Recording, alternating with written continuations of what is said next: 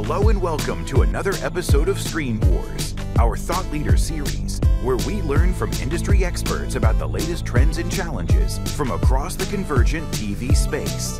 Hosted by Michael Beach. Today, I'm joined by the entertainment strategy guy. If you read State of the Screens and you're familiar with his or her work, since they are one of the most cited sources we've ever had. We've communicated for years via email and Twitter. We share a research assistant, but this is actually the first time we've ever met in real time. ESG has fantastic insight. We dig into a lot of that. One of the things that was most helpful to me was kind of understanding the overall business model of streaming versus linear TV, really how this is going to dictate the future of content. How much money is going to get spent on content, what type of shows are going to get made. And then we really get into the business model of streaming and kind of in particular, the arrival of the FAST service, the free ad-supported streaming TV. So with that, please enjoy my conversation with the entertainment strategy guy. All right, ESG, welcome to Screen Wars. Hey, Michael. Glad to be here.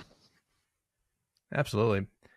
I've obviously been a huge fan of your writing for a long time. You're probably you're the most quoted person in our newsletter over the past 7 years. One thing I've always found interesting is the point of view that you're able to offer from writing an anonymous account. What kind of was your background in thinking about that, and kind of how's that worked out?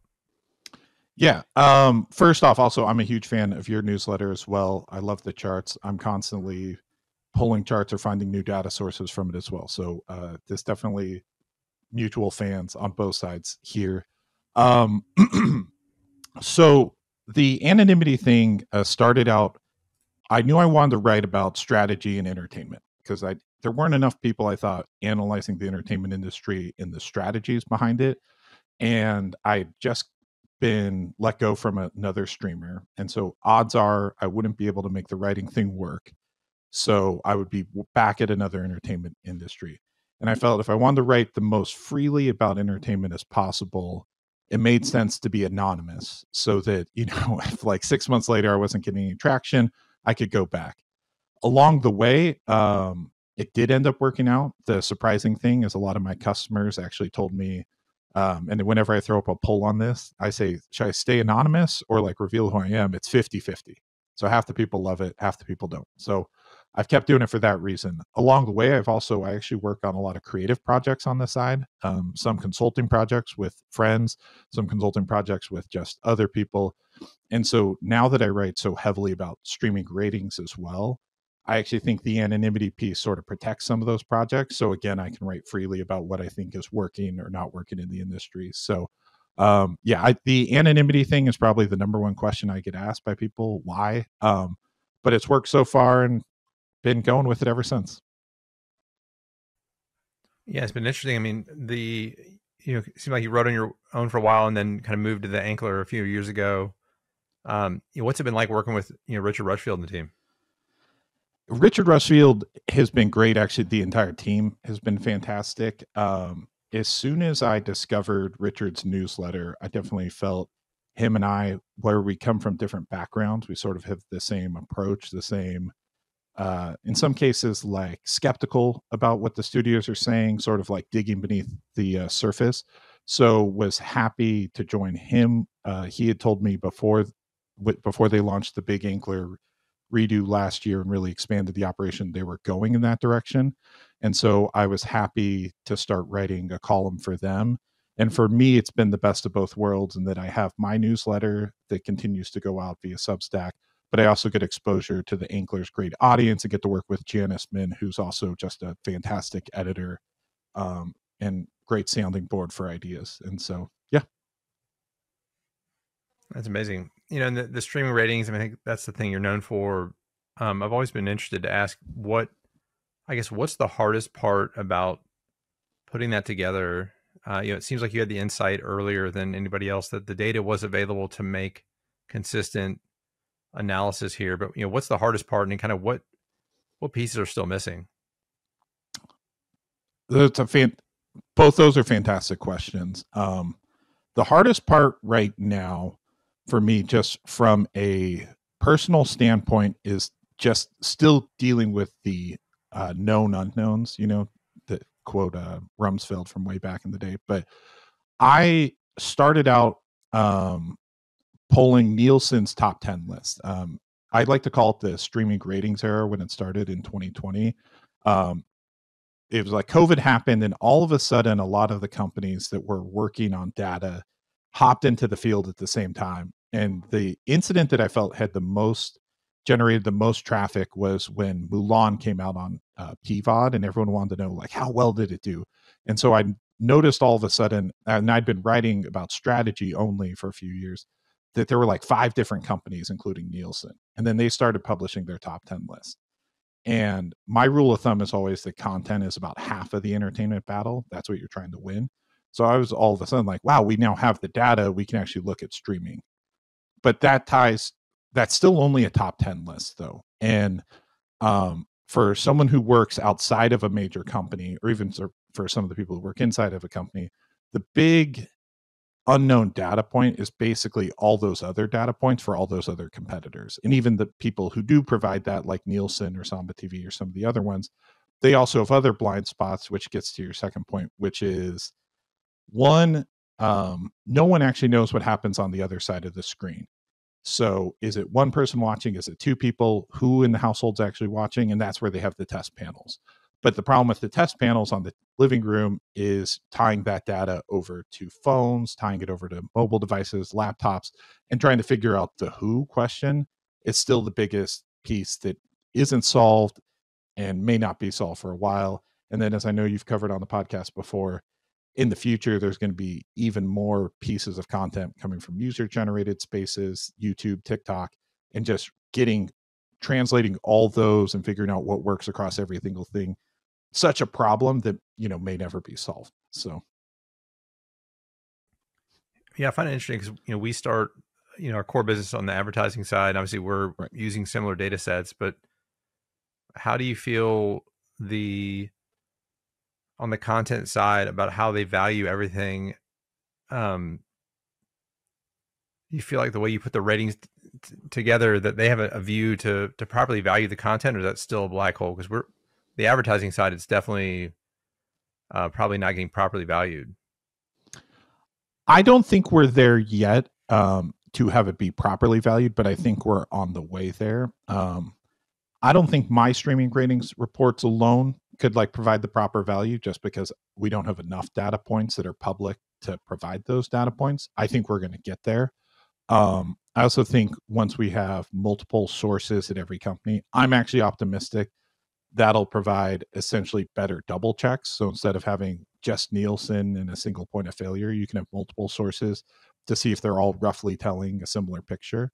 That said, I am optimistic we can get to what content is valuable, simply because we have so much data that at some point it becomes overwhelming when we know what the hits are, or we know what the slightly lesser hits are, and we know what the pieces below those.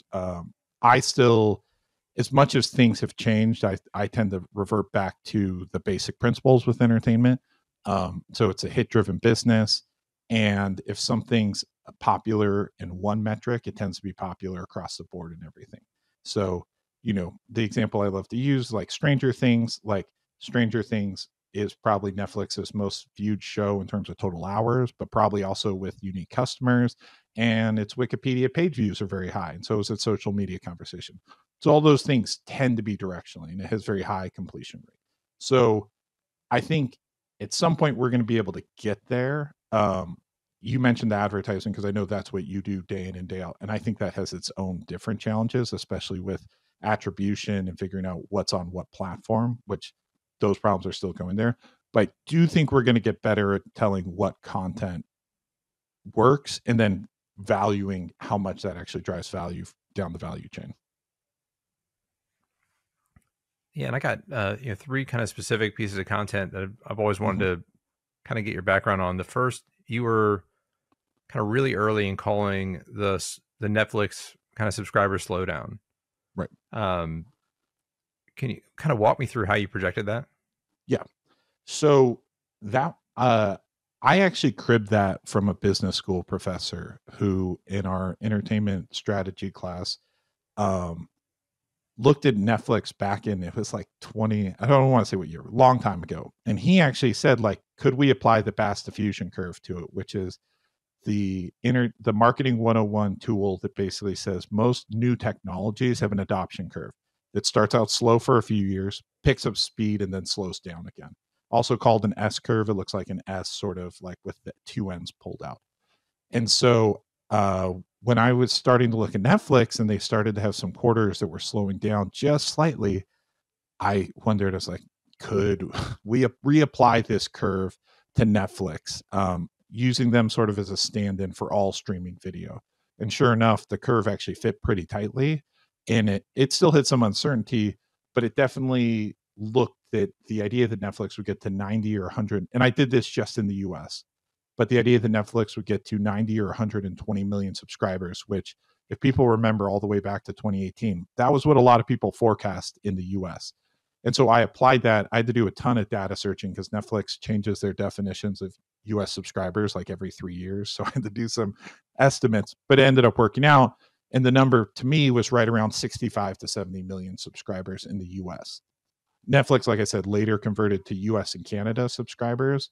But if you subtract out the 10% of the subscribers that are roughly from Canada, Netflix is right around, I forget off the top of my head, but something like 66 million subscribers. And so that's how I calculated that number. I don't know that it would work for some of the other streamers because I think the streaming curve has been adopted now, but I'm definitely monitoring those streamers for if I see subscriber slowdowns in the future. That's going to be sort of my guess for what happens. It's great just because even if you just get Netflix right, that they're obviously the high end of the TAM. Yep. For the US. And so, I think that just shifted. It was just such a good insight, so early. And I keep going back to that about when you're, the next time we get into this kind of bull market and people start, making these lofty projections. I just thought that insight was incredible.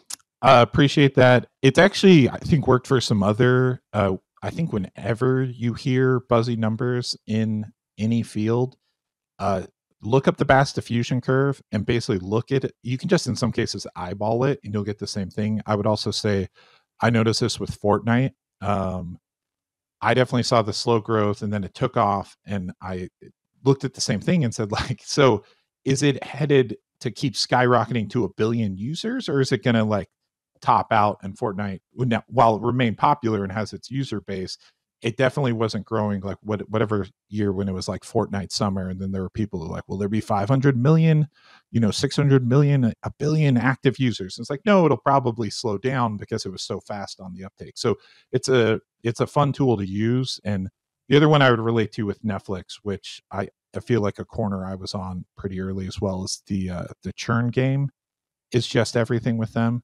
And when you're trying to map things to cable was an industry that didn't have churn, because if you wanted TV, you had to have cable. And with the streamers, you don't have to stay subscribed to a streamer. And so that churn issue was really the thing I was trying to quantify, because I thought that was going to lower the overall TAM. And again, I think people disagreed. So thank you for that insight. It's one I try and hang my hat on because it worked out so well. And, making predictions is a tough game. Yeah, and another one, the algorithm is a lie. Yep. And I want to get your insight, because I think your probably intention was around using that, assuming that, Netflix or, Hollywood Studio uses, data science just to pick what content to greenlight is more than the, the kind of the experience. But we also look at it on the content delivery to the consumer, where you've got kind of algorithmic delivered TV. Do you feel like you apply it to both, or just more one or the other? No, absolutely don't apply it to algorithms that surface content, with some caveats to that. I do think they definitely get overhyped, and I definitely think certain social sites leverage algorithms even more strongly than, say, certain streaming sites. But for any of your readers who aren't familiar, so the algorithm is a lie it's sort of de jure for a lot of critical reviews of streaming shows, that if they don't like it, especially for Netflix, they're like, I can't believe the algorithm picked this show. And the TV show Barry actually featured the algorithm said to cancel a show within 6 hours, right? Which has never happened, because the algorithm wouldn't even have enough data to really make the predictions in 6 hours. They would give some trends, but not predictions. So my argument is that it is true that the streamers and all the studios have more data than ever at their disposal to help guide the development process, to help see what's working, to help make some calls and things like that. That said, there still isn't enough data to actually pick, say, hey, this script is going to be a hit TV show, right? If we cast this actress, it's going to be a hit TV show. And I've tried to explain before, the main reason from a data perspective is that there's just not enough data points to be able to tell, because there's too many variables going into any individual TV project to say this thing's going to be a huge hit or this thing won't flop. And if, studios did have algorithms, they wouldn't make bad shows and nothing would flop, but that's not the situation. So they have more data than ever before. And this includes, Nielsen ratings, box office, social media, internet traffic, all those things. That is one bucket that content still has to be created by people, and they deserve all the credit, all the blame for all the content decisions. On the other side is the algorithmic delivery of content, especially for social media platforms. Something like YouTube, especially because their number of data points they have, besides millions of users, they have thousands of videos. Those are absolutely powered by algorithms that surface content to people and deliver those things. And they're powered by advanced, machine learning algorithms, and those actually work. The one difference I would say between social media, and I always try and point this out with the streamers, when you have millions of data points like YouTube or Facebook or Twitter has, or TikTok especially, right, to surface videos, the algorithms are even more important. A lot of the streamers, the algorithms are important, but they just don't have nearly as much content to surface. So if they say, hey, this customer likes X type of content, usually, and this is why people complain that there's nothing to watch, there's only 10, 20, 30 maybe examples to actually surface. Plus, most of the streamers have their fingers on parts of the scale of those algorithms, though they don't admit it. For example, putting something at the top of a homepage does a ton to drive traffic to it, which will boost its engagement. So automatically it's giving it a thumbs up. All those top spots on like Netflix or Disney Plus's top row, those are not designed by the algorithm. Those are designed by the marketing team. And it's usually based off what's recently releasing or other tie-ins. So the algorithms on streaming, very important, but they're not quite as powerful as some of the algorithms out there in other websites. And the last one that I had, is my favorite, the American Viewer series he put out. I just actually reread a lot of this recently. I thought you had, a ton of insight. One was about how Hollywood, kind of designs or develops creative for, kind of the coast. And that's, different than the overall American Viewer. Kind of what kind of key takeaways from that project? Yeah. So I love putting that together. I have a researcher who works with me, and he had the idea. We actually cribbed it from Matthew Iglesias, who had a series called "Who is the Average Voter?" And so I wanted to do sort of the same thing for the average TV watcher, with the one difference being like, while a lot of people don't vote, basically everyone watches TV. So it ended up being across the board. That being the main takeaway is that everyone watches a lot of TV, and that TV usage is pretty steady. And so, yeah, that one was a long time ago. I'll actually say one of the interesting things is the demographics question keeps coming up, especially with ratings. I get emailed that a lot with people asking questions. I don't have the data to dive into it, but it's definitely, you mentioned earlier, one of those areas to dig into.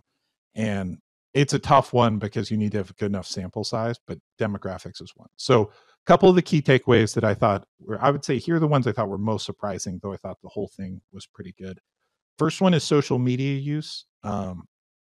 It was amazing to me how big Facebook really is. And then YouTube would be the other one. And that question is, are they a video platform or are they a social media platform? But Facebook in particular is still far and away the king, even though I think most people, like say on the coast, would say it was either TikTok or especially Twitter. Most of the chattering classes tend to use Twitter. And so when you focus on the Twitter conversation, if I had to pick one social platform to only focus on for that conversation, it would be Facebook. The other one is the prevalence of living room TVs. I think a lot of times we think that a lot of video is being watched on phones, and I think a lot of video is, but it still dwarfs the living room TV. And I think people, and I know again, you've written about and you podcast a lot about connected TVs, and so I would argue this is where I would focus a lot of my energy compared to phones, because I think the viewing experience is just different. Living room TV, you sit down, tend to watch it. You might still be on your phone, you might still be doing something else, but it's like a centerpiece. Where a lot of mobile viewing is either TikTok scrolling, or it's watching a video on a web page, or which I think YouTube actually benefits from. In some cases, it's just music that's playing through like the YouTube app, so you don't have to pay songs. So social media was a big one. The last one related to the coast, which I think was really fascinating, was that I think we still underplay how religious a lot of America is. And I think that type of content hasn't really been served. And every so often you see a movie or a TV show like rise up and do really well at the box office or the ratings. And it's because there are actually more religious people, very diverse, different sets of beliefs. But I definitely think that's something that a lot of people in Hollywood can, or in the conversation about Hollywood, can tend to forget. Another thing, interesting insight you talk about a lot is the business model around streaming compared to the linear TV side. A lot of this came to a head with the HBO Max kind of Discovery merger and kind of changes they made. I guess, do you see this evening out over time, or are just the economics built into streaming, are they incapable of creating the same economics that you had in linear TV? I think they're incapable of creating the same economics, especially if we look at the economics across the whole lifespan of, say, like an individual film or a TV show.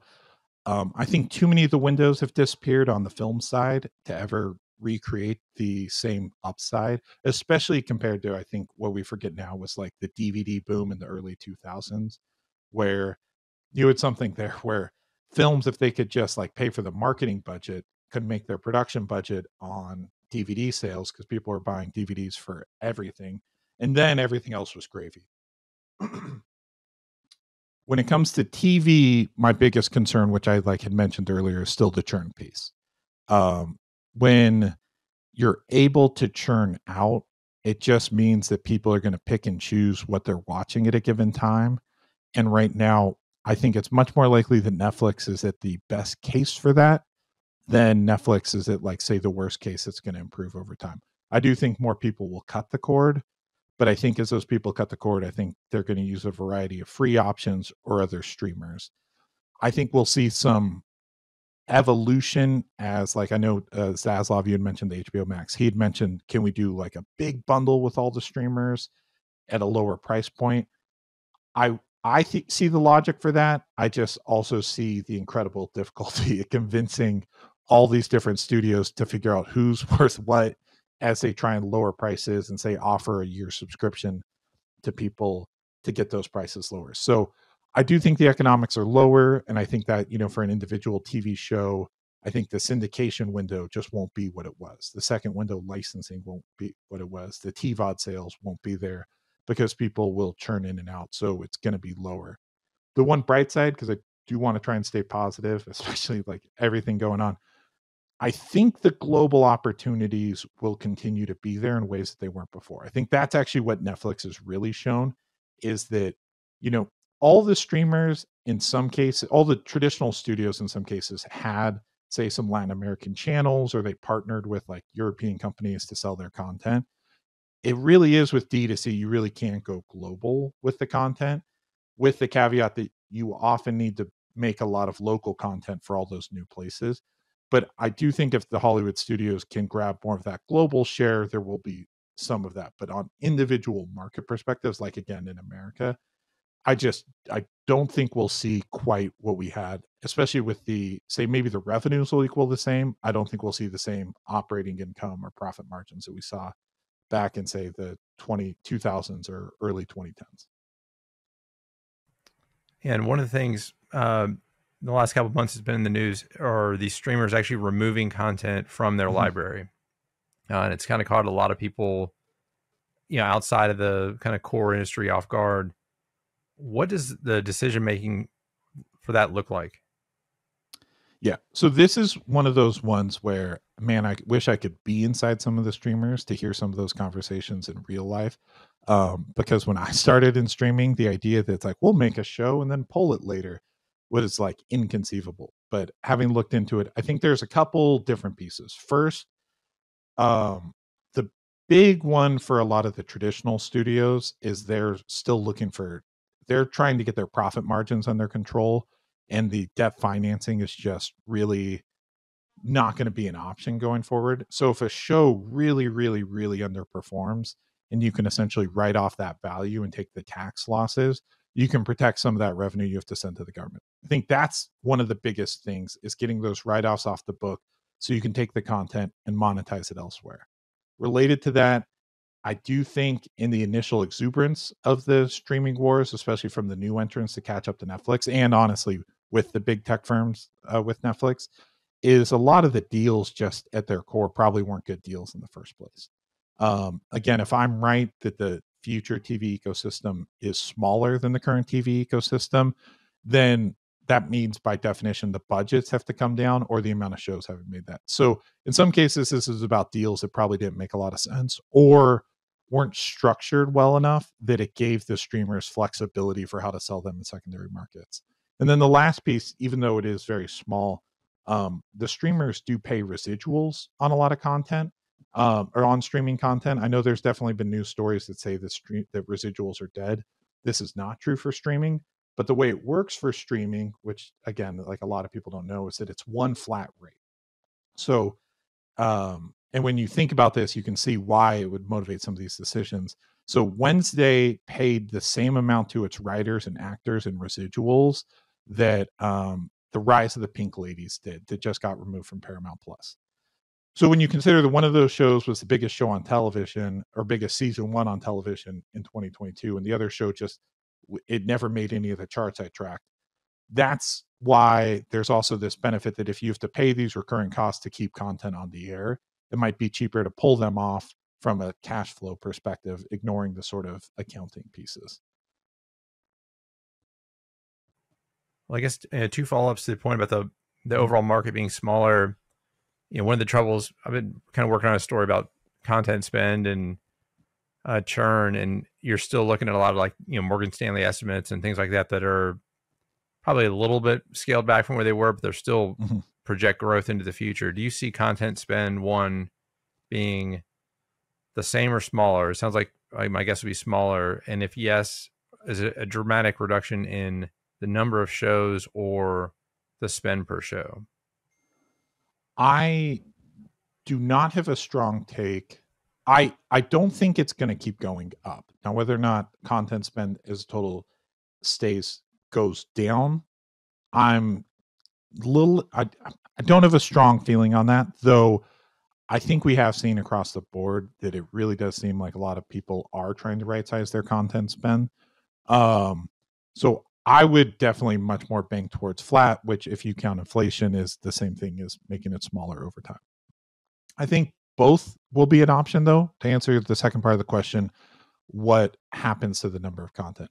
I think we've already seen budgets come down in certain cases. For example, on the broadcast season, a lot of actors, they're having fewer actors per episode, smaller guarantees, doing smaller writer rooms, things like that. So I think they'll try and figure out ways to keep some of the content costs down.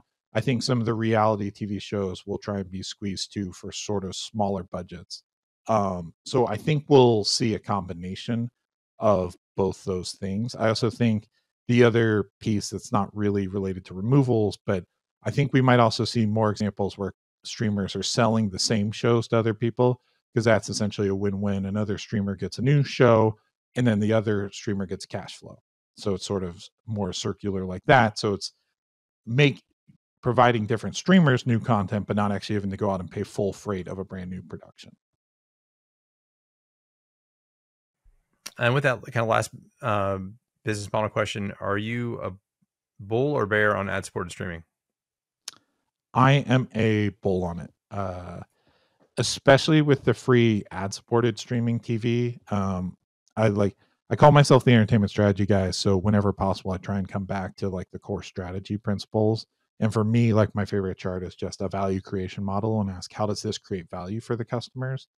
And with the free ad supported streaming in particular, I think it really solves a customer need that the on demand part of streaming really hasn't quite figured out, which is the idea that it's like, I don't want to pick something heavy to watch right now. I just want something on in the background. And so it can be reruns of Friends, or it can be, or a movie midway through. That's, I know there's some residual implications for that, but I've always thought that, for example, Disney Plus misses a huge use case for why TNT and TBS and FX and USA Network have movies on all the time. It's not because you plan to start watching like Avengers from the beginning, but you see, you're like, hey, what scene is Avengers on? Oh, I like this scene. I'm going to like turn it on in the background and I can go finish dishes or something like that. So I'm a big believer in that. I also think with the ad supported streaming, in some cases, it's just going to lower costs. So it's going to allow more customers to have different options for what to watch at the same price.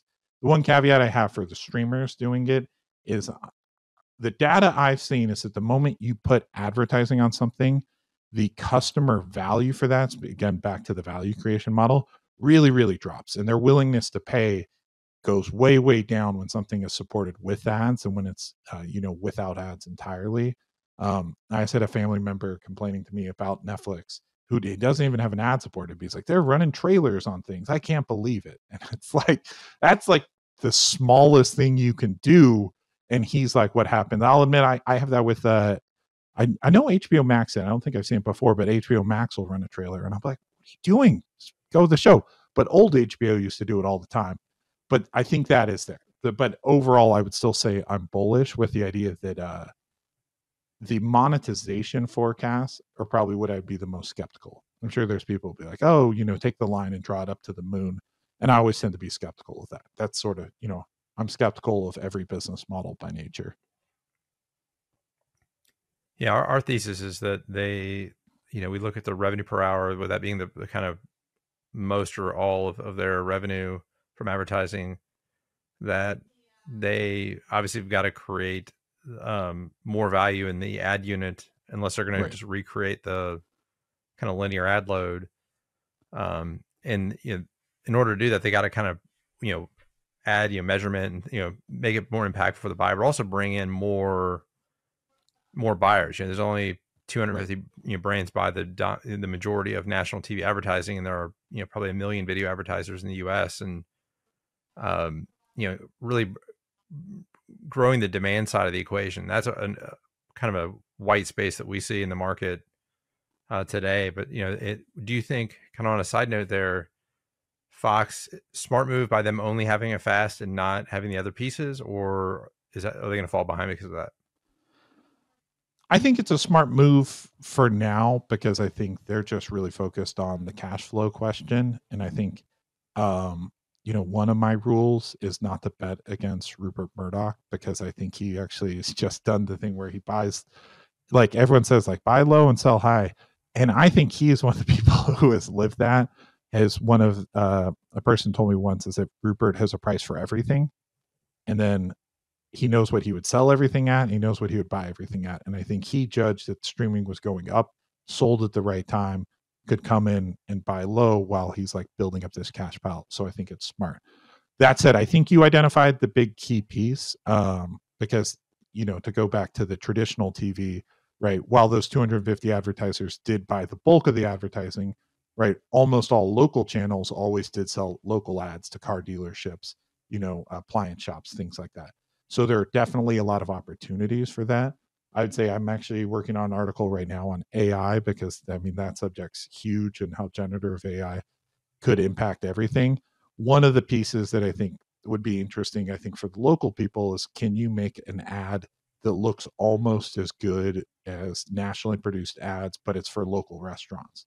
And I think that could help solve one of those demand. You're talking about the demand issue, but that could also help the supply. And that if the ad takes a company one day to make, it's way easier than having to go do a whole film shoot and pay someone something like that. But I think the demand piece has to get solved. but I am still optimistic for it, sort of the way you are. Yeah, they just got to basically look at the ad unit now as not a spot running once to everybody, but it's, 35,000 ad impressions. And, again, Facebook has just crushed this problem of figuring out how to get that ad impression in front of the person that finds it the most valuable. Right. And that could be location, that could be a direct to consumer brand that's, doesn't care where their customers come from. It could be still the national groups, but there's a demand part of this that, and when I talk to people that come from the national ad side, they don't think that way at all, right? Because they've been so successful at selling the one spot, the scarcity. But now, you have an impressions, you can sell this to anybody, right? Like, it doesn't matter. And you really could only, you could figure it out. Like, you could just take 10% of your inventory, focus on that, let 90% go to, the 250. Right. But I do think, and so I'm bullish on people that have not, like a Roku or a fast service, that aren't at the upfronts, like, dominating that market today. Right. Yeah, I think that makes sense. The one other hurdle, I think the connected TV market and basically anything digital, because I mentioned AI, I think fake views is the other big issue that I think has to get really handled. That's why when it comes to streaming ratings, I do tend to prefer any platform that has panels, because I think it's a little more reliable than just tracking straight usage, because there are already stories about server farms out there like just trying to generate click-through on ads. So I think that is a big hurdle, but I think you have absolutely identified one of the opportunities. And again, that's what makes me why I would say I'm bullish on ad-supported TV, is because I think a lot of the traditional is going to transition over. And to your point, you can do better targeting, better optimization for some of those ads for smaller people who would never have considered it before. All right, last question. What is one insight that you have that we're not talking about that we should? One insight that we're not talking about that we probably should. I'll give you. Okay. I probably should have had this prepared earlier. Maybe cut some of this rambling. Okay, I'll restart. So one of the biggest pieces that continues to amaze me is that, I write a lot about strategy. And so when we tend to think of strategy, I think most people tend to really look externally on strategy. So it's, where's our product positioned against all what the customers want and what our competitors are doing. And very much fewer people look internally at things. And I actually think one of the big revolutions is going to be in how we work. I'm a pretty big believer in the books by Cal Newport, Deep Work, Digital Minimalism, and so on. World Without Email would be the most applicable to big organizations. And I think we're going to see a big trend in the next 10 to 15 years where companies move away from managing most things in their inboxes. And I think most people listening are probably in their inbox right now, to project-based workflows, doing things, say, slower but at higher quality, managing less projects and things like that. So that's whenever anyone asks for me for a book recommendation, it's always Deep Work. But when it comes to an insight, I think the way we're working is very much like when factories were first electrified. This is an analogy Cal Newport makes. And it required rethinking how an entire factory floor was conceived, but that process took decades to actually realize that, you had smaller motors, so you didn't have to have everything based around like a river turning a steam wheel. So that'll, I think, be one of the big changes in the next 10 years. And I don't think enough people are talking about it. All right, ESG, I've loved this conversation. Where can our audience find you? So I'm at entertainment.substack.com. That's my newsletter where you can get a weekly streaming ratings report, which uses multiple data sources to provide a comprehensive look of what's working and what's not working in streaming wars. I also publish regular strategy columns over there as well. I publish every other week for the Ankler.com a strategy column as well. And I'm on all the, social. I'm on Twitter and LinkedIn as well. So if you want to connect on LinkedIn, go ahead. I will post all in the show notes. But I'm grateful for your time, and this has been a blast. Yeah, enjoyed talking to you, and appreciate the invite on the podcast. Thank you for joining us on this episode of Screen Wars. I hope you enjoyed the discussion. You can find out more about Cross Screen Media at crossscreenmedia.com. Please don't forget to sign up for our weekly newsletter, State of the Screens. You can find us on social media at Cross Screen Media. Join us next time for more insights and analysis straight from the experts.